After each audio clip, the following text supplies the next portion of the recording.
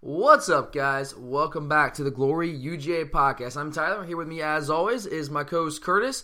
And today we're going to take the show in a little bit of a different direction. We've been promising this for a couple of weeks now. Kind of had to delay it, which is totally fine with us considering the run we made in the college football playoff. But we are finally going to get into a little college basketball talk today and look at where the Georgia Bulldogs are right here, kind of still in the early-ish stages of conference play.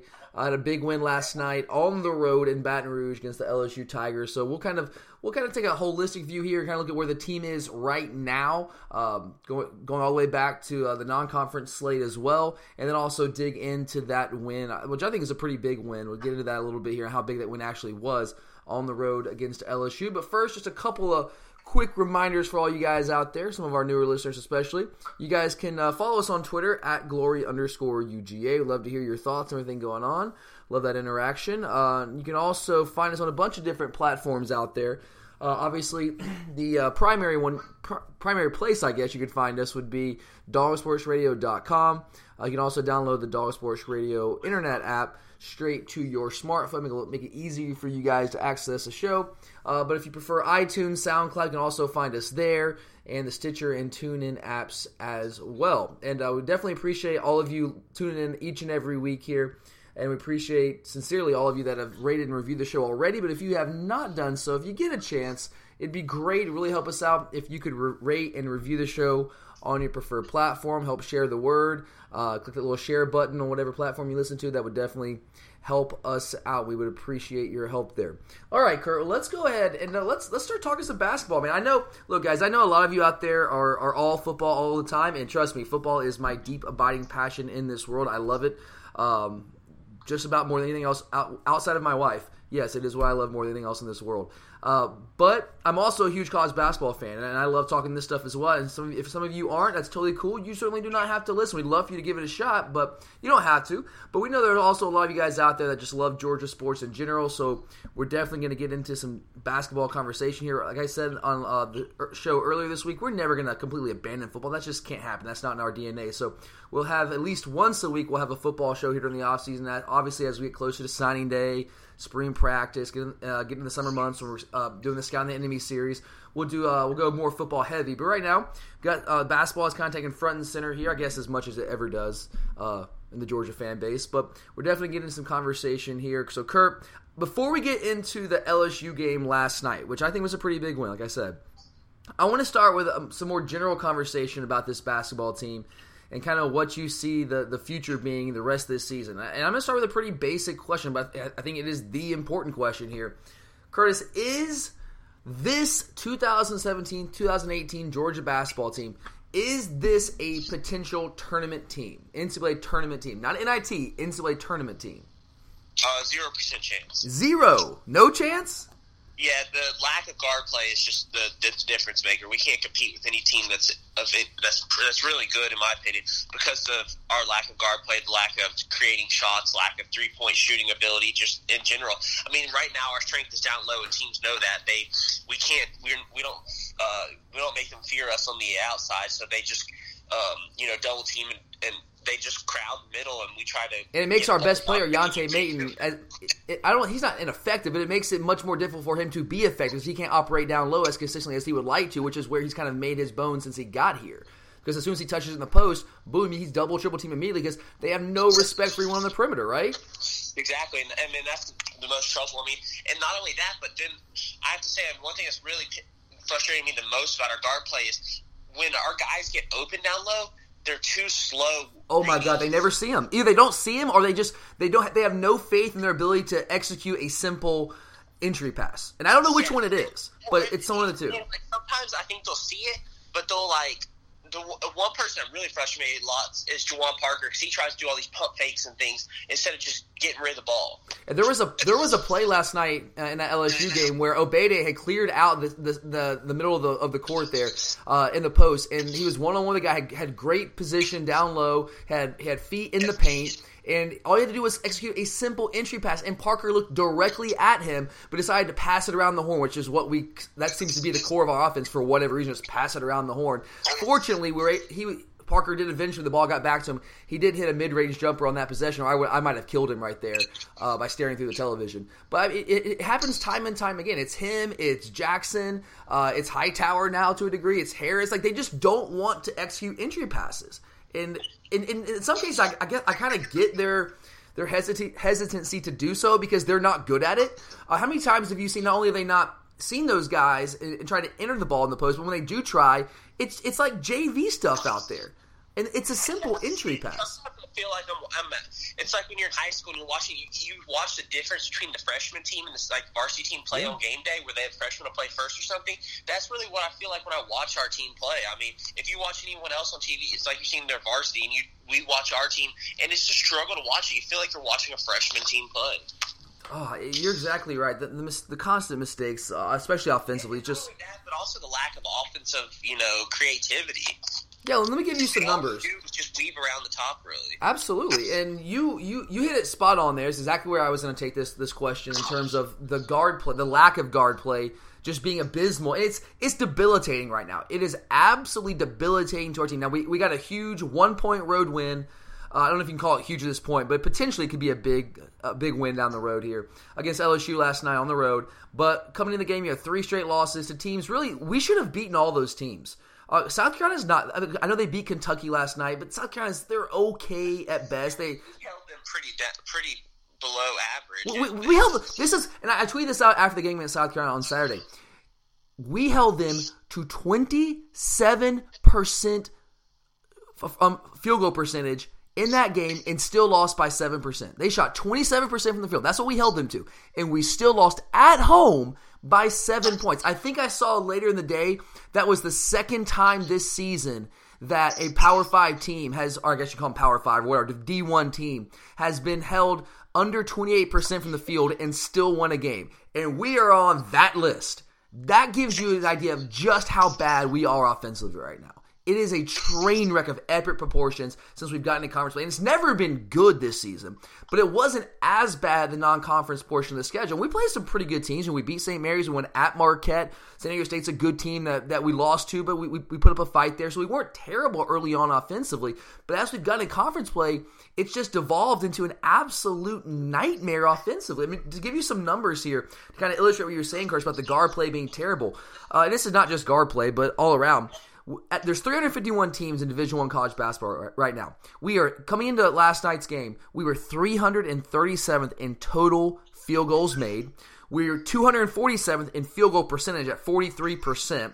We were 329th in 3-point baskets made. And now these next two are after last night. Now we moved up from 301 to 300th nationally in 3-point percentage at 32.2%. And 174th nationally in free throw percentage at 71%. Those numbers, Curtis, I honestly, with those offensive numbers, how do we have a winning record? I mean, seriously. I mean, it's like we almost lost the game yesterday single-handedly because of Tyshawn, or I don't know how to say it. Tyshawn Hightower. His poor free throw shooting. And then the South Carolina game, no one can make a free throw. Hightower's 1 of 6, getting his first career star on the road? 1 of 6 from the line? Missed a pair of on an intentional foul late in the game. Missed a pair. That's just can't do that, man. And I know he's a young guy, but this is a guard that he shoots free throws like Shaquille O'Neal. And just exactly, I think that's the most frustrating thing. I can understand if it was a forward or something, but it's not. The guard play, it's just debilitating. And I'll give Fox credit for this. He's trying to mix and match. Last night we came up with a new starting lineup, but we basically had 2 point guards because Hightower's been the backup point guard for most of the season behind Turtle Jackson. So they both got to start the guard position. And then we benched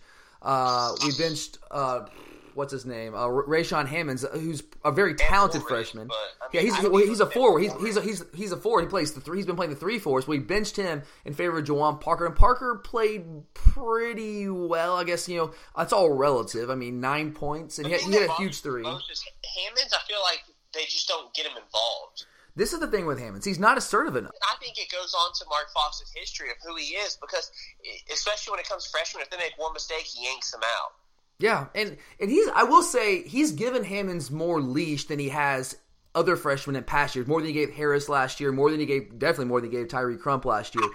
More than he gave Obede in his freshman year. More than he gave Maton in his freshman year. But the problem with Hammons right now, and I think Hammons is, outside of Yontae Maton, he's our most athletically gifted and talented player. Would you agree with me there? No question. Like in terms of just like the way he moves in the court, the skill set that he has. But right now, there's a sense of hesitancy in his game. He's not nearly assertive. I don't think he understands where he fits in the offense right now. And I think part of that also, and tell me if you disagree, I think part of that does come back on Mark Fox not trying to do things to get him involved, not setting up plays. Yeah, when we run plays, like especially earlier in the season when we were running plays, the Tech games. He was nailing threes and stuff. We just haven't run plays to get him open. And he's a guy, a freshman like that, who's not a dominating player yet. He's still kind of hesitant out there, and he's trying to feel his way into finding some sort of groove and some sort of rhythm out there and trying to find where he fits in. You've got to help the guy out. Give him some easy opportunities to get some buckets and try to develop some confidence, because this is a guy, if we have any remote possible chance to sneak into the tournament, this is a guy that is going to have to pick up his game offensively, because we have no one else, outside of Yontae Maton, we have no one else consistently to score for us. Our guard play, as we've detailed, is debilitatingly terrible right now. Like last year we had Yontae and we had JJ, right? So we had two scores. And we're talking about, well, who's going to step up and be that third scorer? At times it was Jawan Parker, but at times it was like nobody. But the problem this year, this is how bad it's gotten offensively this year. The problem this year is we're not talking about who's going to step up and be that third scorer. We are literally talking about who's going to step up and be that second scorer. I mean, that's crazy at this point in the season, beyond the halfway mark in the season, that we don't even know who is the second counterpart, the second scorer behind Yontae Maton, because we don't really have many options there. Because it's not like it's like one night it's this guy, one night it's that guy. It's like, no, it's every night it's nobody. Like, it's pretty much Yontae offensively. Because, I mean, let's talk about Turl Jackson for a second. What's your assessment of him? This is a guy who's a junior. He's bided his time. Now he's taking over the lead guard position. What are you seeing from him? No development. I mean, in all honesty, he won't drive the ball. He doesn't drive. He doesn't. Point guards score sometimes, but the main thing that they do is run the offense, get people open, pass them open, find people, get them the ball when they're open. He doesn't do that. He doesn't get anyone open. He doesn't create shots for anyone. He doesn't. He just sits around there and dribbles and expects other people to get open, when the point guard's job is usually to run the offense and try to get people open. I do think that I see everything you're saying. I see that too. I also want to ask you, though, how much culpability does Mark Fox as the coach have in that? I do, because the last couple of years, especially last year, he just does. For a majority of the time, he doesn't develop young players. See, I go back and forth now. I think I think Turtle, he's tried to give him chances, but at the same time, I just don't, especially his freshman year. Freshman year is really important to a lot of these kids, and until now, he didn't really play many freshmen, and that was where you saw a lot of jump his freshman sophomore year, but these kids never saw that jump because they never got the experience they needed. I go back and forth with Fox on this. I mean, you see it with Jordan Harris. I mean, he's regressed. He's regressed. You would expect him to come out and have a better year. He does. I can't count the number of times he has a shot, but he won't take it, and then when he wants to take it, it's too late. Like, these guys are afraid to just go up and shoot the ball. He like you said, he's regressed, and that's what I'm saying. These kids are not developing. But what I'm trying to say is, I see that. You're exactly right. There are guys that are regressing, that make no development. They do not improve. Go back to Charles Mann. Charles Mann, his best year was his freshman year. Every year after that, he got worse. Every year he got worse. Kenny Gaines, I guess from his freshman to sophomore year, he made a pretty big jump. But from his sophomore year to his junior year, from junior to senior year, there was very little progress. He was a spot-up three-point shooter and a good defender. That's pretty much, despite all of his athleticism, those kind of guys, they just didn't really progress all that much in the career. But there's guys like J.J. Frazier, who came in as a guy that was under-recruited, that nobody paid attention to. Fox gets him, signs him, and he develops to be the guy he was for us for 4 years. Some of that, in all honesty, I feel like they do that in spite of Coach Fox. I mean, maybe. And JJ, I mean, we didn't know much about JJ until all of a sudden he comes on the scene, that 37-point game against Mississippi State. Yeah. I mean, other than that, no one knew. Oh yeah, I mean that's fair. I had to feel like the coaching had, and maybe it's not just Fox, it's also assistant coaches, but there was development there. JJ and some of these people are the special ones, but in general, his track record shows that he doesn't develop them. I see it both ways. I see a lot of guys that don't develop, and I see some guys that do. I see Yontae's develop from his freshman year. I see Nimi Jurisic develop from his freshman year to what he was his final year. I mean, so I see both sides. I see there's definitely a bunch of guys, and you're right. One thing, though, is especially out of need. I mean, Yontae, when we had him starting to take over, we literally had no one.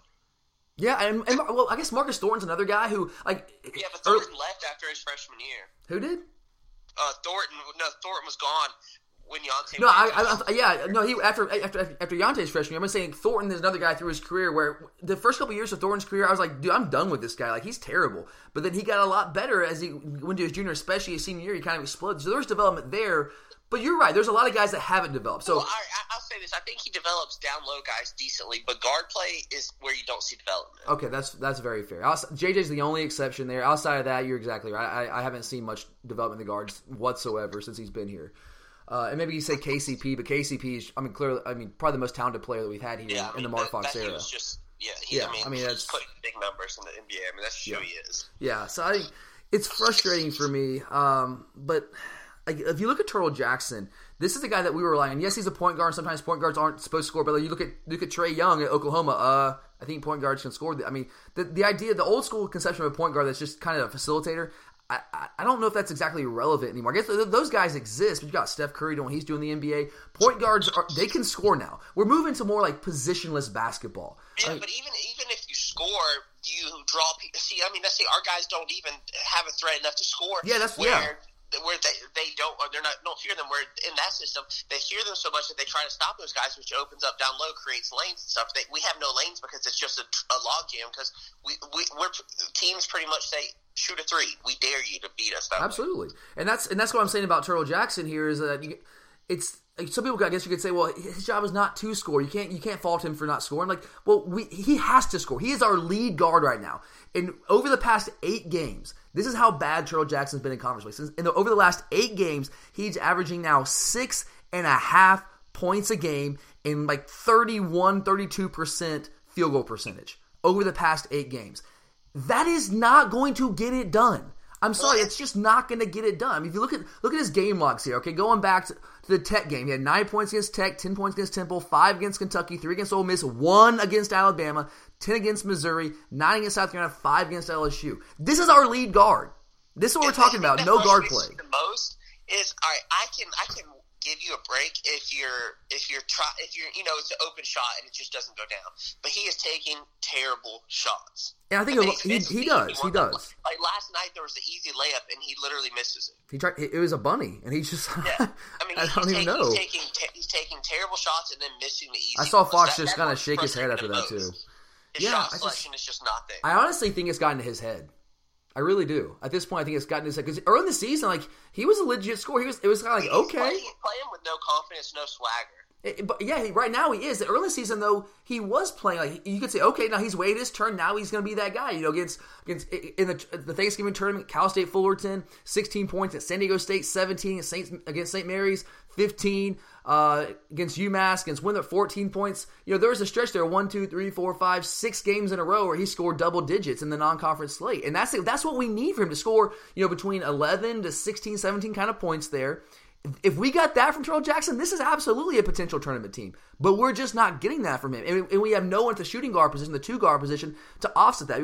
We were starting a Torian Willridge at the 2 guard for how many games? I don't know how many games in a row. I don't even know how Fox can justify that because the guy would literally play 2 minutes and not play the rest of the game. You're wasting 2 minutes. You're playing 4 on 5 for 2 minutes to start the game.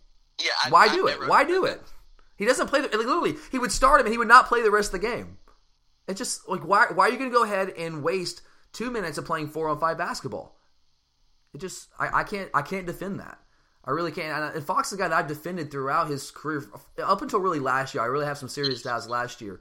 But some of these things, the personnel decisions, I don't know. I just don't know. What do you do with the 2 guard position though? What is your solution there? Because I just don't know where we go from here. We do have to figure it out. But I think one thing that really frustrates me is his one thing that's always gotten with it is his lineups. He'll put people out there with no scores. You'll have Hightower out there, then you'll have Mike Edwards, Obede, people like that. Yeah. No one that creates shots. Yeah. Well, here's the thing. How many guards do we have that actually can create shots? The doghouse. Say it again. Seems like Claxton's in the doghouse now. Well, I mean, Edwards was in the doghouse for 4 or 5 games where he was hardly playing, and Claxton was getting those minutes. He rightfully deserves it. I mean, sometimes I feel like he's just a waste of space out there. Well, he's just clumsy, man. Like he's a big dude, and he looks athletic, but like he's just clumsy. He has no IQ. He has no basketball. He has no basketball IQ. He's kind of I get the only word I can really use for him to describe him is just clumsy. He's a big clumsy dude out there on the court, and how athletic, how high you might be able to jump, and how physical you might look out there. Because he looks the part physically. You look at him, and it's like, dude, this guy could probably play. And I guess he's flashed it, like, I don't know, occasionally, but nothing close to consistent. So he was in the doghouse for 4 or 5 games. It was like literally like maybe getting a minute a game, and Claxton was stealing those minutes. Well, now Claxton's in the doghouse. Or I don't know if he's in the doghouse, but maybe he's not performing in practice. I don't know what it is, and he's not getting minutes. What did he play, like 4 or 5 minutes last night? I have to pull up the numbers here. What did he play last night? Which one? Claxton. Maybe I didn't even see him in the first half. He knocked on. He had a putback dunk. He played 4 minutes. Edwards played 8. So I don't know, man. It's just it's frustrating right now, and I honestly don't know where we go from here at the 2-guard position. I really don't. Because look at the candidates here. You got Jordan Harris. Do you trust him at the 2-guard? No, the guy can't handle the ball. And this is the guy that we thought was, and he's another guy that's just athletic, kind of like Edwards, very athletic, but clumsy. You're right, he cannot handle the ball. He has no handles, and when he tries to put the ball on the floor and take it to the rim, he has no idea what he's doing. He has no plan. How many charges has this guy gotten this year? Not only that, but turnover-wise, that's what kills me. Charges, turnover. It's unbelievable. And let's look. He didn't play in the first 2 games. Over the course of the first 5 games this season, he played a combined 16 minutes over the first 5 games of the year. The first time he got 20-plus minutes was against UMass. He played 25 minutes and put up 0 points in 25 minutes on 0 of 7 shooting in a loss at UMass. Against Tech, he got 8 points in 13 minutes. He looked solid there. Temple gets another 8 points in 25 minutes. Give us a little bump there. And then Kentucky, 2 points in 21 minutes. Ole Miss is his best game of the year by far. Played 28 minutes, 5 of 6 from the field, 12 points. But then after that, he's followed up with 5 points, 0 points, 3 points, 5 points. He's not the answer. Like I said earlier, he gets shots. He just won't take them. Now he knocked a couple threes down against Ole Miss. He was 2 of 3 in that game. Open, honestly. He was wide open in those games, but he doesn't. If you look at his shot, it's an ugly looking shot. He's a lefty, and he kind of pushes the ball. Slow. Very slow release. It's kind of that quick release, and it's kind of like a line drive laser with no arc on it whatsoever. So either it goes in or it clanks. Or for him, it's it either goes in or it's an absolute brick. Like there's no middle ground with him shooting the ball. And this is a guy that played a lot last year. And I was hopeful that his game would progress. It seemed like he was in the doghouse early this season. I mean, God, look at going back to look at his game log here. God, the first part of the season, I think Fox was trying to make a point with him, but I think it was probably to his detriment, to the team's detriment, because he did not get into a rhythm. He had 7 points in the third game of the year, 0, 0, 0, 0, 0. After the third game of the year, which is his first game action, he did not score again until the Georgia Tech game on December 19th. And it's just, he hasn't gotten any sort of rhythm, and I don't know if he ever will be able to get in any sort of rhythm. So I don't know if he's the answer. I was hopeful he might be one of those answers, but it doesn't look like it. What about the unicorn out there, the guy that doesn't – I'm not sure he actually even exists anymore. Have you heard of a guy named Tyree Crump? Is this guy real? Is he a real person? The thing that gets me is he has the shortest leash for him of anyone. Of anybody. I think he hates him. Honestly, I think Fox hates him. I do. That's the only explanation that there can be for that. I mean, yeah, he has the shortest leash. He makes one mistake, he's out, and he won't play the rest of the game. I guess in Fox's defense, when Crump gets in, he does take some questionable shots. He does. He'll get pressing. That's my thing. It's like, okay, I think one of the reasons he takes some of those bad shots when he does get a sliver of playing time is because he wants to try to do something when he's out there to earn more playing time. So he tries to press, like you said, and that sometimes leads him taking some questionable shots. Now, sometimes those questionable shots go in because what he does essentially, he's a pure 3-point shooter. He'll just rise up over anybody. And sometimes it's early in the shot clock, and you're like, oh, we probably could have gotten a better shot than that. But he's eager to do something to earn himself some more playing time so he can stay on the court and kind of get in Fox's good graces. And then by taking those bad shots, when they don't go in, well, Fox will just literally last night against he took 2 shots against LSU, and immediately after the second shot, he was pulled out, and we never saw him again. Never saw him again. Now, he turns the ball over a lot, too. Him and Harris both, they turn the ball over a lot. Crump takes some questionable shots. I get that. His defense, it's not great. It's not. But he's the one guy on our team that has the ability to consistently threaten teams from 3. Am I off base saying that? Yeah.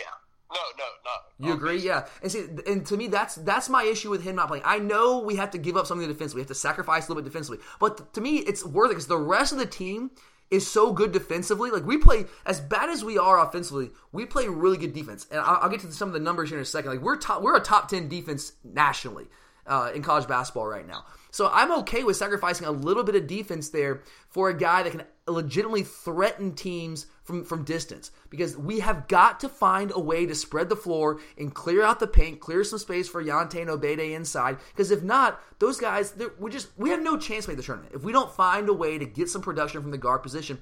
And maybe Crump's not the answer. I don't know. He takes some bad shots. He does turn the ball over. He has a high turnover rate. I get that. But he's the one guy that can legitimately knock shots down consistently from distance. He can do it. And he's not getting, and the thing is, he does have some deficiencies, but you don't get any better at cleaning up those deficiencies unless you get playing time, right? Yeah. I mean, how can Fox expect him to get better defensively? I guess you can say, well, practice, but it's not the same thing. It's a game. You've got to get game time for him to improve on those things, to be in those situations. And I'll say, like, watching him the past couple of games where he has gotten in for 2 or 3 minutes here or there, he's picked it up defensively. The effort's there. He's trying. Now, he's undersized to a degree, but again, he gives us something offensively that no one else that we're putting out there at the 2 guard, even the point guard position, can give us. He can give us that, and I don't understand why he's not playing more.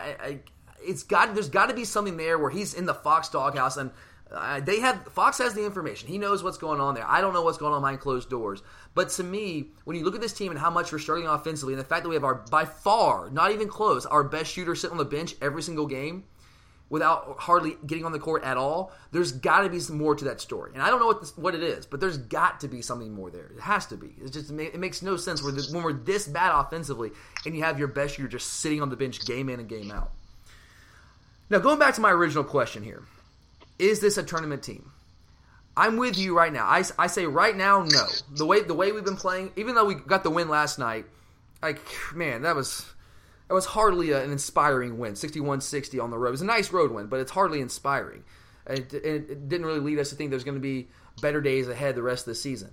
But I will say there's one thing that will give us a chance every game, and that is how we play defense.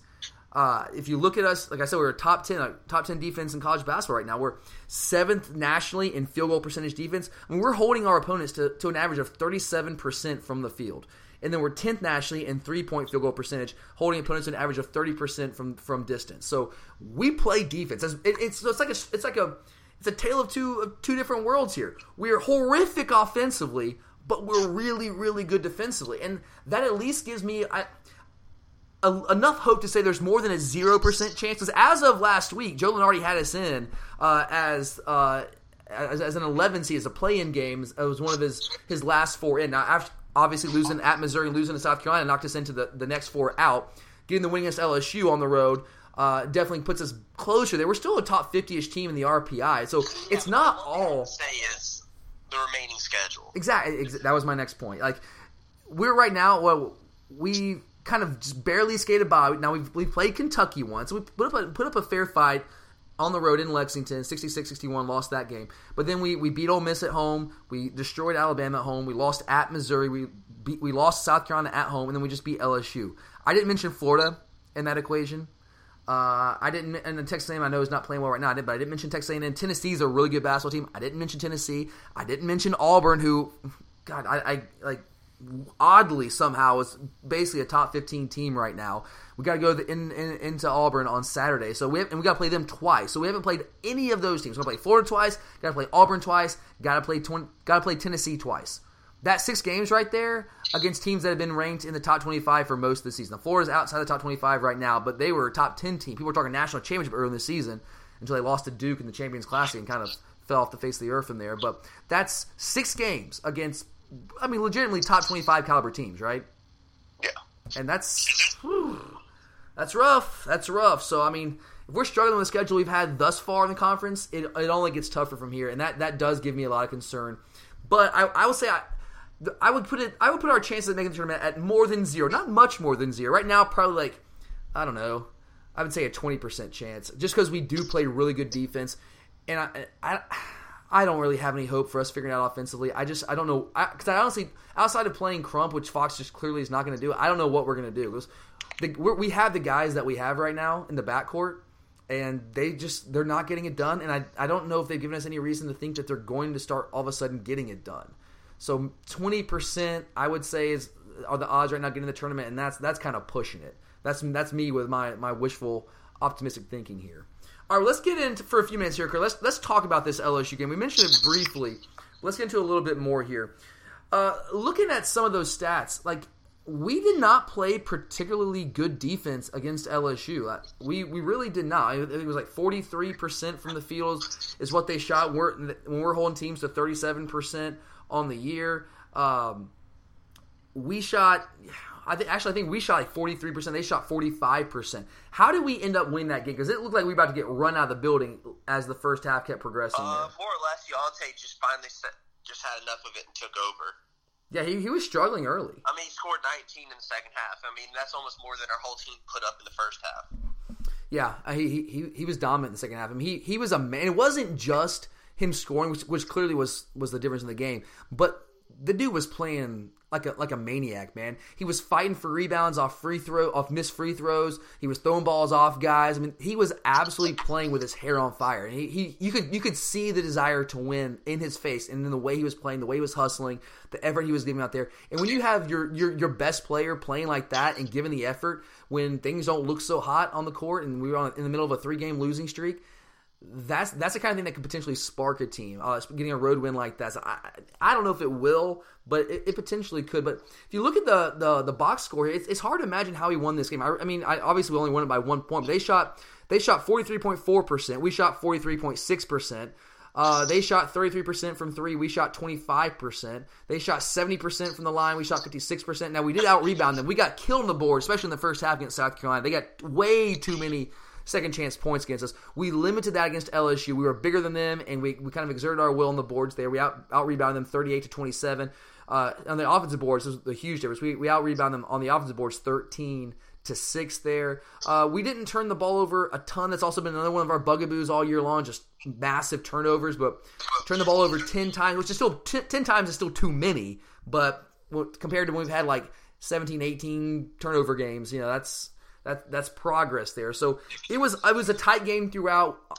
At the end of the day, I think we just had the best player in the court, Yante Maten, and that's why we ended up winning that basketball game. I really think it comes down to that. Obede kind of kept us in early when Yante was struggling. He had about 8 or 9 points there early in the game.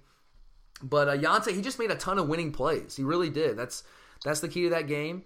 I do want to give Mark Fox some credit here, right? I know that he gets killed a lot, and I think he's done a lot to deserve that over the past year and a half or so. But there were 2 possessions late in that game where we had design plays that Fox was able to set up that were incredible. There was one play with 1:17 seconds left. You remember when Parker hit that 3 from the top of the key? And that was Fox designed that play, and it was beautiful. I mean, it was kind of a long drawn out play, but essentially what he did is we run a lot of flex cuts down low to kind of get our low post guys free down low, give some easy looks. So we had Parker kind of run a fake flex cut screen for Yante, and then he leaked out for 3. And honestly, nobody's expecting us to call a design 3-point shot for Juwan Parker there because Juwan Parker is not a good 3-point shooter at all. But Fox he kind of put the ball in his hands. Parker delivered, knocked the 3 down, and then the go-ahead possession with under 15 seconds left, we basically clear out the weak side. We let Yante operate down low, and then he comes through because I think he was the best player in the court last night. There's no doubt about it. And so I want to give Fox some credit there for designing 2 really good plays. Now, unfortunately, the rest of the game offensively, I had no idea what we were trying to do. And that's just about every single game. There's no ball reversals. We don't make the defense move. It's just nothing comes easy on the offensive end. I think a large part of that just is the scheme that we run offensively. Just we try to make things difficult. I mean, how many times have you seen throughout the year where the shot clock's ticking down 3, 2, 1, and we take some fall away, fade away shot? You know? Too many times. Yeah, it's like, okay, well, if you're working the clock like that, if you want to work the clock, that should be because you're trying to get a good shot and have a good possession. When the clock's is ticking down like that, there's no reason when you're working it for 30 seconds, why are we taking fadeaway shots at the end of the buzzer? Why are we doing that? fadeaway prayers. It just makes no sense whatsoever. I don't understand it at all. But one of the other things that kind of came out of this game was the starting lineup change. We mentioned this a little bit earlier. We went with 2 point guards, essentially, with Hightower. It looks like, for the most part, he was pretty much running the point. And then you had Turtle at the off-guard position there at the 2, Juwan Parker at 3, Obede and Yante man in the post. Do you see that as a long-term fix potentially for this team offensively? Probably not. Yeah, maybe. We just had to try something new. I mean, we had to. I'll give Fox credit for that. We had to. I mean, we simply could not continue to do what we were doing. So I'll give him credit. I figured we'd have a different lineup. I didn't know what it would look like at first. Like I say, when that lineup came out, I was kind of chuckling to myself, like, "Oh my god, this is the best we're coming up with." But hey, it worked, I guess. Kind of. I mean, we won the game. I don't know if that lineup's going to work consistently the rest of the season. Because right now, Hightower is just not. He doesn't solve our problem.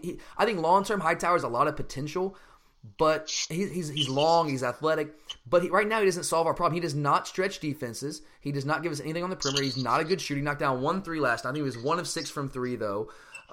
He can't shoot. So when he does a good job of getting to the rim. But the problem is when he gets to the rim and gets fouled, he can't make free throws. I mean, it was like 11 of 27 on the year, something crazy like that. It's ridiculous. So I don't know if he really solves our problem long term, but maybe it's the best option we have right now because. Bottom line is we're just in a bad spot with the guards right now. We really are. So and we'll see how it plays out. I guess he'll probably stick with it until it doesn't work, and then I guess we'll operate from there. But it's just kind of hard to believe we're at this point in the conference schedule and we still don't have a set lineup. Like it's crazy. It's crazy. All right, so last thing to wrap it up here, Kurt. I said this is a pretty big win for this team. I know it was a close, hard-fought battle, only won by 1 point here, but. How big of a win was this? Am I overselling this win? We'll see next game. It may have stopped the bleeding we were doing, but we won't know till the next game, really. Yeah, for me, you're exactly right. This game, like if we go out and lose the next 2 or 3 in a row, it's not going to matter. It's just not going to matter at all. But what I can say right now in the moment is that winning this game allows us to keep our head above water. It allows us to keep our head above water while we continue to try to kind of work out the kinks and figure something out offensively. I don't know if we ever will figure something out offensively. Chances are we probably won't. But this game at least allows us to keep our heads above water. Because, if we would have started out 2-4 in the league with the schedule that we have ahead of us down the road, I would be with you in saying there's probably a 0% chance we'd make that tournament. But even though this is just one win, this is another team that we're going to be. The SEC is a much improved conference this year. Probably getting around 7 to 8 teams in right now. We are on the bubble there. LSU's on the bubble with us. So getting this road win against LSU, a team that we might be fighting with on the bubble in conference down the stretch, a team that we also get a chance to play at home again. We have a potential to sweep them. That could be huge for us trying to sneak in maybe the last spot or two that the SEC might get in this NCAA tournament. So I think it could be a big win, but you're right. It matters what we do over these next couple games. But for now, it allows us to kind of keep our head above water, give us a chance to continue to try to figure out how we're going to manage this offense and kind of work out the kinks a little bit. All right, guys. Well, that does it for us here today on the show. We'll be back next week, talk a little more basketball. We'll also have our football fix for you guys next week as well, so be looking out for that. But for Curtis, I'm Tyler. Thanks for listening, and as always, go Dogs.